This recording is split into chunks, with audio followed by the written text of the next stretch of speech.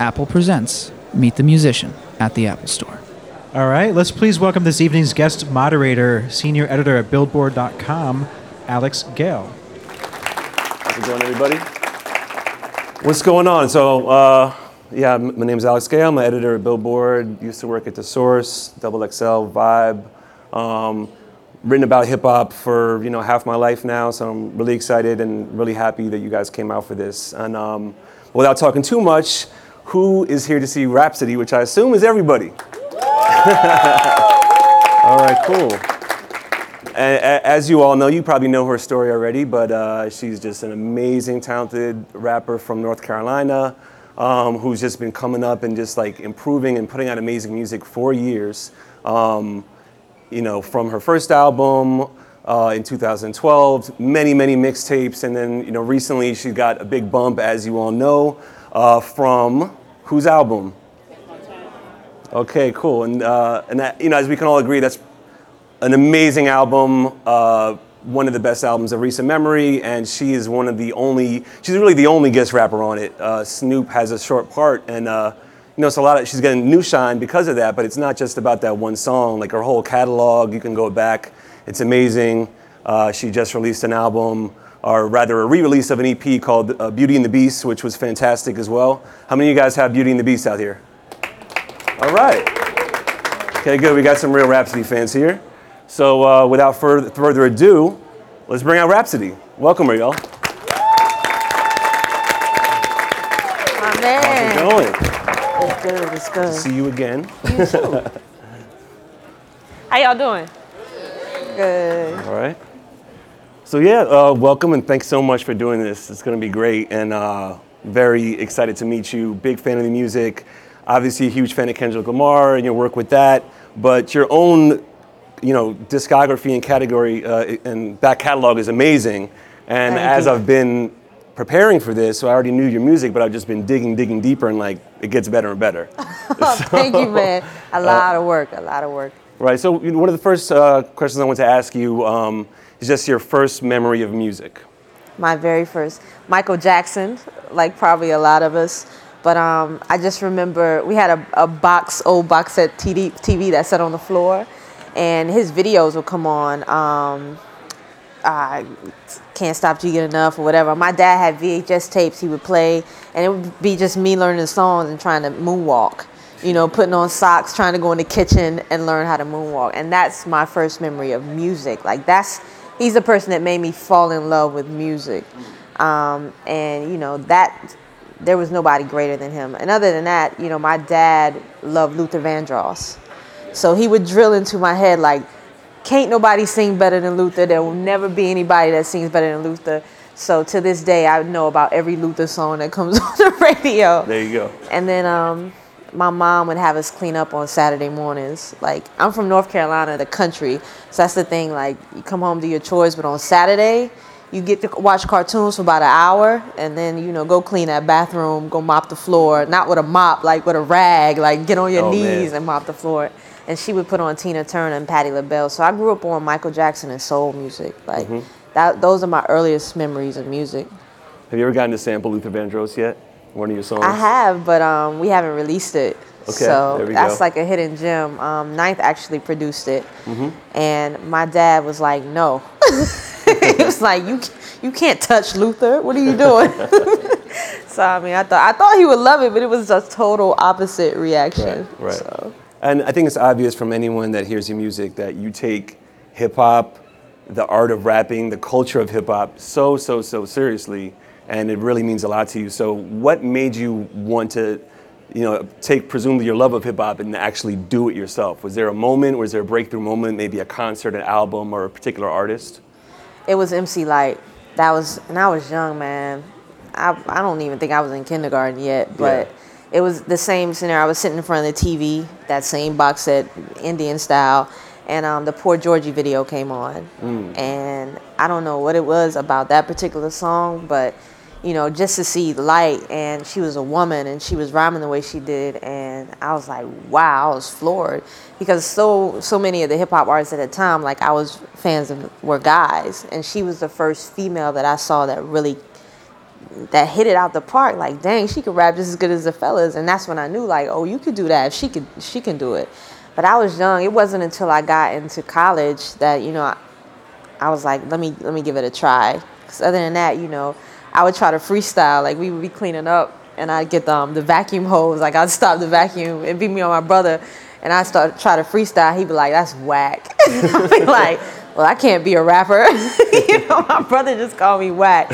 So I pushed that on down inside and just kept it hidden. And, you know, I started writing poetry and when I got in high school, because, you know, I had boyfriends at the time, and my heart got broken several times. So, you know, I give me a little paper and write my little feelings out. And that's how I started writing poetry. And then that just turned into lyrics in college. But MC Lyte, Poor George. What does your brother think now? Man, oh, he's excited. Like, I go home, he's in the Army. He'd be like, yo, when I get out, can I be your hype man? He's like, yo, I could do that. And I'm like, yeah, I got you. But nah, like, he's very proud. Like, it's really dope.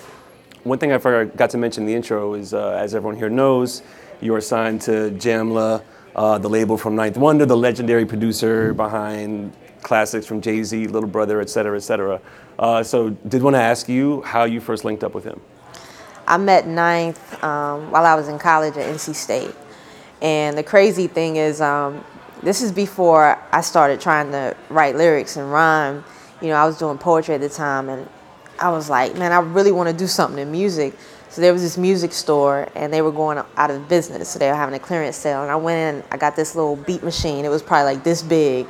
And I am the worst at electronics. Like, me and electronics don't mix. Like, I went home, turned it on, I just stared at it like, I don't know what to do next. So actually I tried to make beats first for like a week. Like, it was just boom. It was the metronome, and I didn't know what to do after that.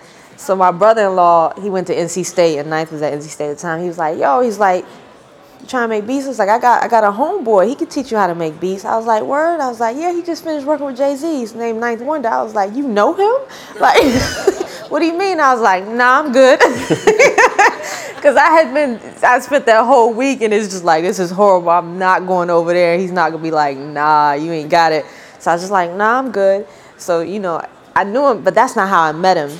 It was, we started a hip-hop organization on campus, and, you know, it was probably about 20 of us.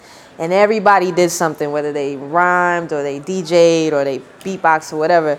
And I was the only one, you know, I do poetry, spoken word, whatever. Mm-hmm. So it was one summer they were doing a mixtape, and I went to hang out. And my best friend at the time, he was like, you know, you've been telling me like how much you want to rhyme. He was like, you know, this ain't a place nobody's gonna judge you. He's like, man, just do it. Like, we having fun. I was like, all right. And I wrote and recorded my first 2 songs ever. And I'd say that was July. In October, Ninth came to talk to our organization. You know, he played Genius. He played some Little Brother stuff. You know, he talked to us about the business, and then he listened to our compilation. It's about 20 of us in the room. Oh, man. I found the farthest, darkest corner I could, and I sat in it, and I was like, Jesus, he didn't play me on the beats, but he about to play me on these rhymes. Like, he's not gonna like this. You know, I thought my voice didn't sound good or whatever, and it's crazy. Like, when it played, he kept saying, "Take it back, take it back again, take it back, take it back." And they played it like 5 times, and I'm like, man, what is going on? Like, my palms are sweaty. That's like the Eminem song, you throw up spaghetti. Like, I was about there. That was me. I was like, oh my God. I was probably pale in the face. Yeah. And you know, he was like, he looked at everybody. He was silent for a little bit. He was like, "That's your star." And I was like, wow. He was like, you got a dope voice. He was like, you just got to work on, you know, your cadence and flow. But he was like, you got it. And that's how I met Ninth. And we've been rocking ever since. Like, he took me under his wing, and I signed with him in 2008. Never looked back. That's amazing. Yeah, wow, that's crazy. like the thing that you hear that happens that actually hardly ever really happens. That's amazing. Also, you were raised a Jehovah's Witness, and I think it's interesting. You know, a lot of people don't know a lot about, you know, that particular sect of Christianity, and just wanted to ask you how it affected your music and your upbringing. Wow. Well, I come from a really big family, and when you're Jehovah's Witness, you know, we don't celebrate Christmas, we don't do Halloween, like, we don't do any holidays. And it's the thing where you don't really associate yourself with the world or anything secular. But, my mom was a Jehovah's Witness and, all my aunts on her side. But my dad, he didn't have a particular religion, though he's spiritual. So, I wasn't like, some of my cousins who had both parents that were Jehovah's Witnesses, and they couldn't play sports, they didn't join the band, anything like that. Like, because my dad wasn't a Jehovah's Witness, we kind of had that good balance in the house.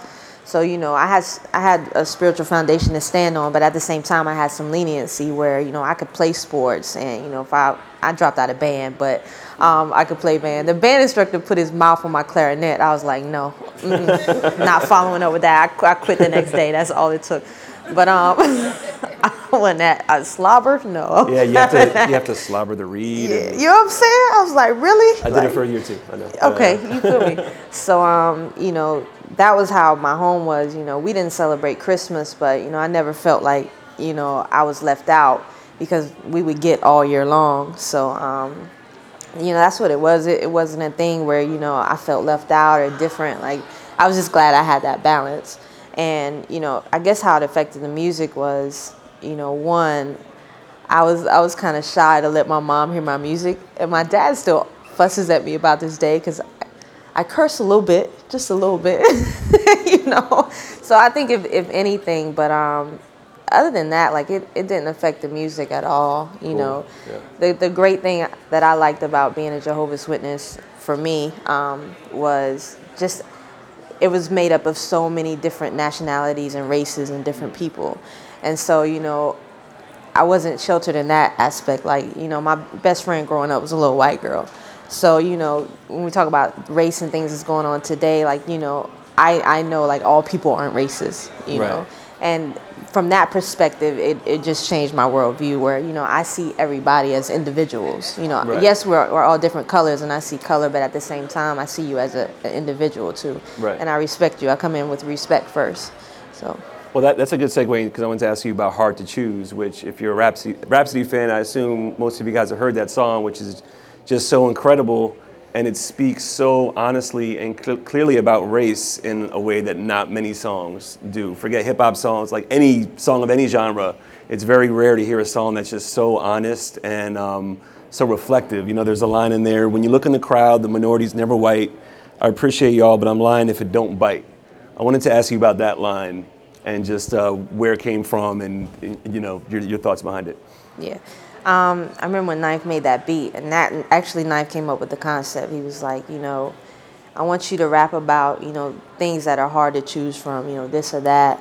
And, just the slack of being an artist and being a black female artist and the ones that you really want to connect with, like, black females, those aren't the ones that are necessarily at your shows all the time. And, those are the ones that are somewhat last to get to know who you are. And I don't know if a lot of that is to do with, TV and radio and, how we receive our music. But, it seems like a lot of times it'll be younger white kids that know more about hip hop history than black kids. And this is a conversation that me and Knife talk with. He's a professor, and he's a professor at North Carolina Central, which is a historically black college. And, he'll be like, these students come in, it's like, because I'm black, I don't need to learn about hip hop. I am hip hop, I know hip hop. But it's the white kid that knows way more about the history of it. And, so for artists like me who's not on TV and not on radio all the time, it's the white artists that sometimes dig and find me before, a black artist. And, we just talk about how that's frustrating. That's one thing. And two, I would promote. And then, me and Knife would talk. He'd be like, I get this message from this girl. It's like, why you got her dressed like that? And it's like, what do you mean? When we were growing up, we had MC Lyte and Queen Latifah and Lil' Kim and Foxy, and they all were dressed different. So you say you're tired of seeing women over-sexualized, but now you have an artist that's not, and you say, why you got her dressed like that? And those were the frustrating things that, I had to deal with, Yeah. So, that's where those lyrics came from and that frustration, just not feeling like we support our artists enough. If they're not on TV or radio, then it's like, oh, you're not dope. 'Cause it's crazy, like Kendrick came to North Carolina Central before Good Kid, Mad City came out, black students, and when he was performing, everybody was seated. Wow. Everybody was seated. Then Good Kid, Mad City comes back, and it's like, now you want him to come back, but you didn't appreciate him when he was there. And that's kind of something I think a lot of young black artists have to deal with, whether you're male or female, you know, just how we sometimes wait for TV and radio or BET to tell us what we should like and what's hot and what's popular. And, you know, instead of going and finding out ourselves and like, yo, this is dope, I like it. I don't need, you know, BET to tell me this is dope. So that's just some of the struggles of it. Right. That also, like, there's another song I want to ask you about on a similar topic, or really it's an interlude. If you guys have heard, there's an interlude after the song "I'm the Man." I don't know if you guys are familiar with that. And like in the interlude, there's children talking also very like openly about race, you know, and just saying, if I'm remembering correctly, like my father told me, or you know, I was told to be apprehensive of police when I get older. That's one example that like will like break your heart when you hear it, and it's again just like such an open, honest thing. And if you could tell me about that interlude, because it really stuck out to me. Yeah, that's my niece and nephew. Yeah. You know, that at the end, and they're age 7 and 5, and you know that was right around the time of Mike Brown, and then you had Trayvon Martin before this, John Crawford. You had all these young, you know, black men and women dying at the hands of police. And it's something that's been going on for a long time, but because of social media and technology, now we have proof and we have video. And what I wanted to touch on, and I wanted people to feel that necessarily aren't black and don't really understand, is that we have to have conversations with our kids that you necessarily don't. You know, and that's a privilege of yours. And how, you know, as these kids are, they're so young, but they have to lose that little bit of innocence. You know, like you want to protect your kids and you don't want them to know about these things that go on in the world, but at the same time, you want to prepare them.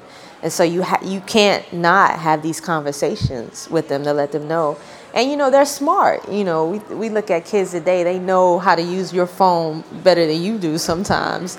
And so, you know, they know how to go see videos or whatever. And it's crazy. I was talking to my nephew the other day. We were riding, and every time we get in the car, you know, he'll be like, yo, can you play my song? And they want to hear the interlude because they like to hear themselves. And we were getting out of the car. He was like, are you talking about black people? And I'm like, well, yeah. I was like, you know, how do you know that? He was like, you know, I was like, I listened to the song. He was like, he said something about Mike Brown, and it's like, you are paying attention and you see what's going on. And, you know, one day I mentioned to him something about Malcolm X, but I didn't tell the whole story. And another day he came and, you know, he told me how Malcolm died, and I was like, how do you know that? He was like, well, the movie came on television, and I remember you telling me about him, so I watched it. And he's 7 years old, and for him to get that. So, you know, he knows already at 7 that he's looked at different because of the color of his skin. And it's heartbreaking, you know what I'm saying? Because kids are so innocent. Like when you're young, racism and, you know, seeing difference, that's something you're taught. That's not anything you're born with. They could play with each other and they don't see no difference. We're all kids, but, you know, once they get in this world and they see what's happened, they learn that they're different. You know, the same thing with my niece. There's a lyric in Hard to Choose about, you know, picking a blonde white Barbie over a black Barbie. You know, she loves Barbie, so I spoiled them. So I take her to Target and, you know, she'll pick out a white doll, and she has a million of them. There's nothing wrong. Like, you want your kids to have all colors of dolls. You know, that's how the world is. But she had like so many, and I picked up a black. I was like, why don't you get this one? She was like, I don't like that. That's ugly. And I was like, wow. I was like, why is it ugly? And she was just like, it is. It's just ugly. This is pretty. And this happened like several times. And, you know, me and my sister would tell me, like, don't buy her any more white Barbie dolls because she needs to know that she's beautiful. And, you know, that look is no more beautiful than what she looks like. And she finally has it now, but, you know, that just shows, like, the world they're in. They pick it up so easy. She's 5 years old, and she's already having, you know, these problems with her image where, you know, I'm not pretty enough. You know, my hair is not straight enough. You know, I'm not light enough. Blue eyes and blonde hair, that's beauty. So, you know, that's my job, man. I mean, that seems to be a theme of your work. And I did want to ask one more question before we get to an audience Q&A. You know, your first album was called The Idea of Beautiful, then the new project, Beauty and the Beast, and that relates to the song you did with Kendrick Lamar, Complexion. There's sort of a running theme in there. Did Kendrick reach out to you, do you think, specifically because he knew that you kind of had this background of like writing about this and that you could address this topic the right way? Yeah, I definitely think it was, calculated. I met him for the first time in 2011, and we've always, had a good relationship, been fans of each other. So, he knows my music, and of course he knows that I know all of his. But yeah, man, I heard the story was that he was in South Africa when he came up with the concept in Cape Town. And he would walk out and, he would see all these different complexions. And nobody was, acting stuck up or whatever. Everybody looked at each other like, the same and treated each other the same. And he thought that was beautiful. And it was something that he didn't see a lot of here in America. So, I saw him yesterday. We didn't get a chance to talk about it. But that's where I heard the idea came up. And he called Ninth, actually, when he was in Africa. I was shooting a video. But he told me, he's like, I got this concept I want to get Rhapsody on. And, but I definitely think, being that he knows the music and he knows, that's definitely something that I talk about. And just as respect as artist, that's why he reached out. So, cool. We're going to open it up to some audience questions. How you doing? I'm from LA. Okay, West Coast. Thank you. Pleasure to talk to you. I just want to ask, do you think that it is an additional challenge for artists who have a message in their music to be heard? Yeah, well, it definitely has been, but I think it's going to become easier because I feel like there's a shift going on, you know what I mean? And I guess, too, it depends on you. Like, where do you go to find your music? I think for a lot of the older generation who work and, they're not necessarily on the internet all day, and when they get home, they don't feel like digging to find music, it's going to be harder for them to go find an artist that they like. Where, us younger generation, we don't necessarily need radio. We live by iPods, so we are our own DJs. And, we have streaming services now. We have Apple Music. We have all these other streaming music. So we can go find music and be introduced to new artists a lot more easier. So I think, with technology, it'll change. And I think that's part of the reason we're having this shift where you have artists like Kendrick Lamar and J. Cole going platinum, where you have somebody else who's on the radio all day and on TV all day. They're only selling 100,000 records, and that's because, that just goes to show, like, you don't have to, no longer do you have to have like a radio hit or be on TV every day to be successful. People connect with music now, and they have the ability to go find the music they like versus waiting on radio and television to tell them what's dope. So I definitely think there's a shift going on. So I think it'll be a lot easier, but it has been definitely a climb in the past. So. That's encouraging to hear. Yeah, man, stay at it, man. Next question. Yep. Hi, I'm Raj Dalari. I'm a jazz vocalist and an independent artist, and I'm a huge fan of yours. Oh, and I have a question for you. It's really interesting to see you come out now as a female artist. Do you feel like you have more control as a businesswoman? And what are your plans for yourself, like, controlling your art and controlling your business and controlling the Rhapsody brand going forward? Do you see that you have more opportunities now, and do you feel more inspired as a businesswoman? Oh, yeah, definitely. When I signed with Ninth, and one reason I signed with Ninth, and I wouldn't want to sign with anybody else, because he knew me as a person, and he knew what my brand was, what I wasn't going to change, and that's what I respected about him. And we always said from day one that we always wanted control of our music. That's the most important thing. And, to go from where I was when I first met him to now, and we not have, like, everything we do is organic. We don't have publicists and anything.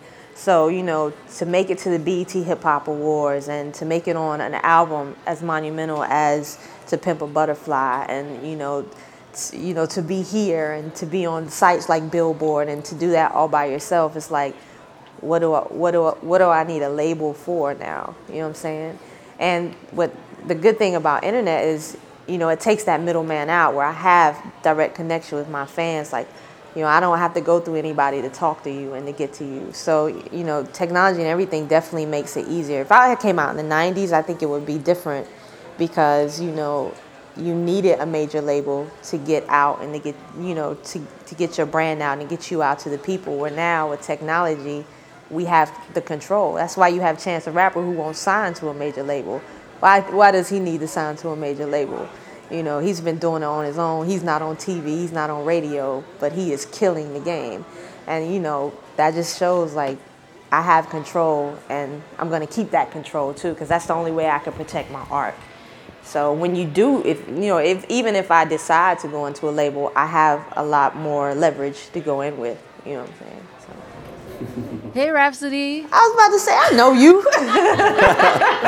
What's up, girl? Yeah, I can't. I'm still wearing the Rhapsody T-shirt you gave me. Oh, you back got in an Durham, original. You need to frame Return that. of the Beat Girl, yo. That's Very from rare. the 2011 Mac Miller tour. Yeah, yeah. I still got a lot of those I could sell. Yo, you need to sell them, Johns, yo. Should have brought some. And there's I'ma another give 'em away. T-shirt that I wore is I Am Rap, and Oh, like wow. this like really like large white man at Comp USA tried to freestyle, like because he saw the shirt, thought I was like a rapper. I was like, nah, it's my Rhapsody.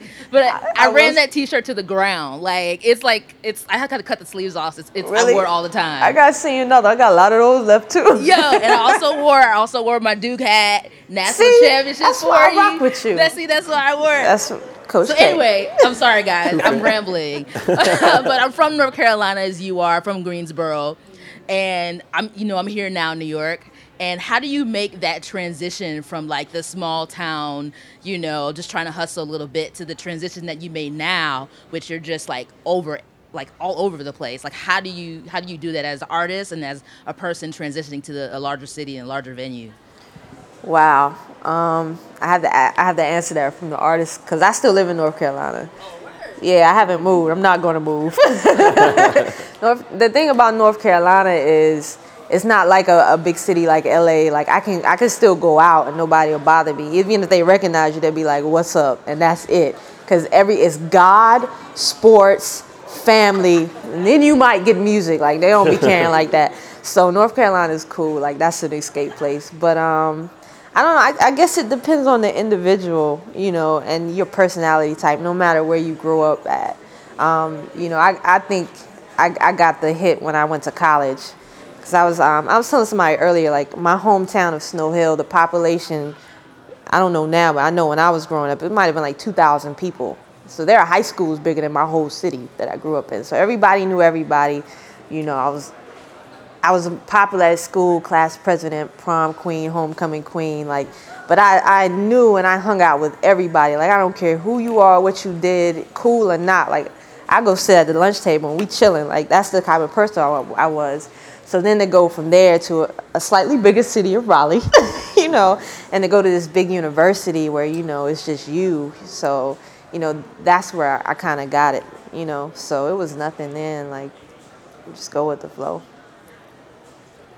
I think that's all we have time for, but That's it? Okay. Thank y'all. thanks for coming out, everybody.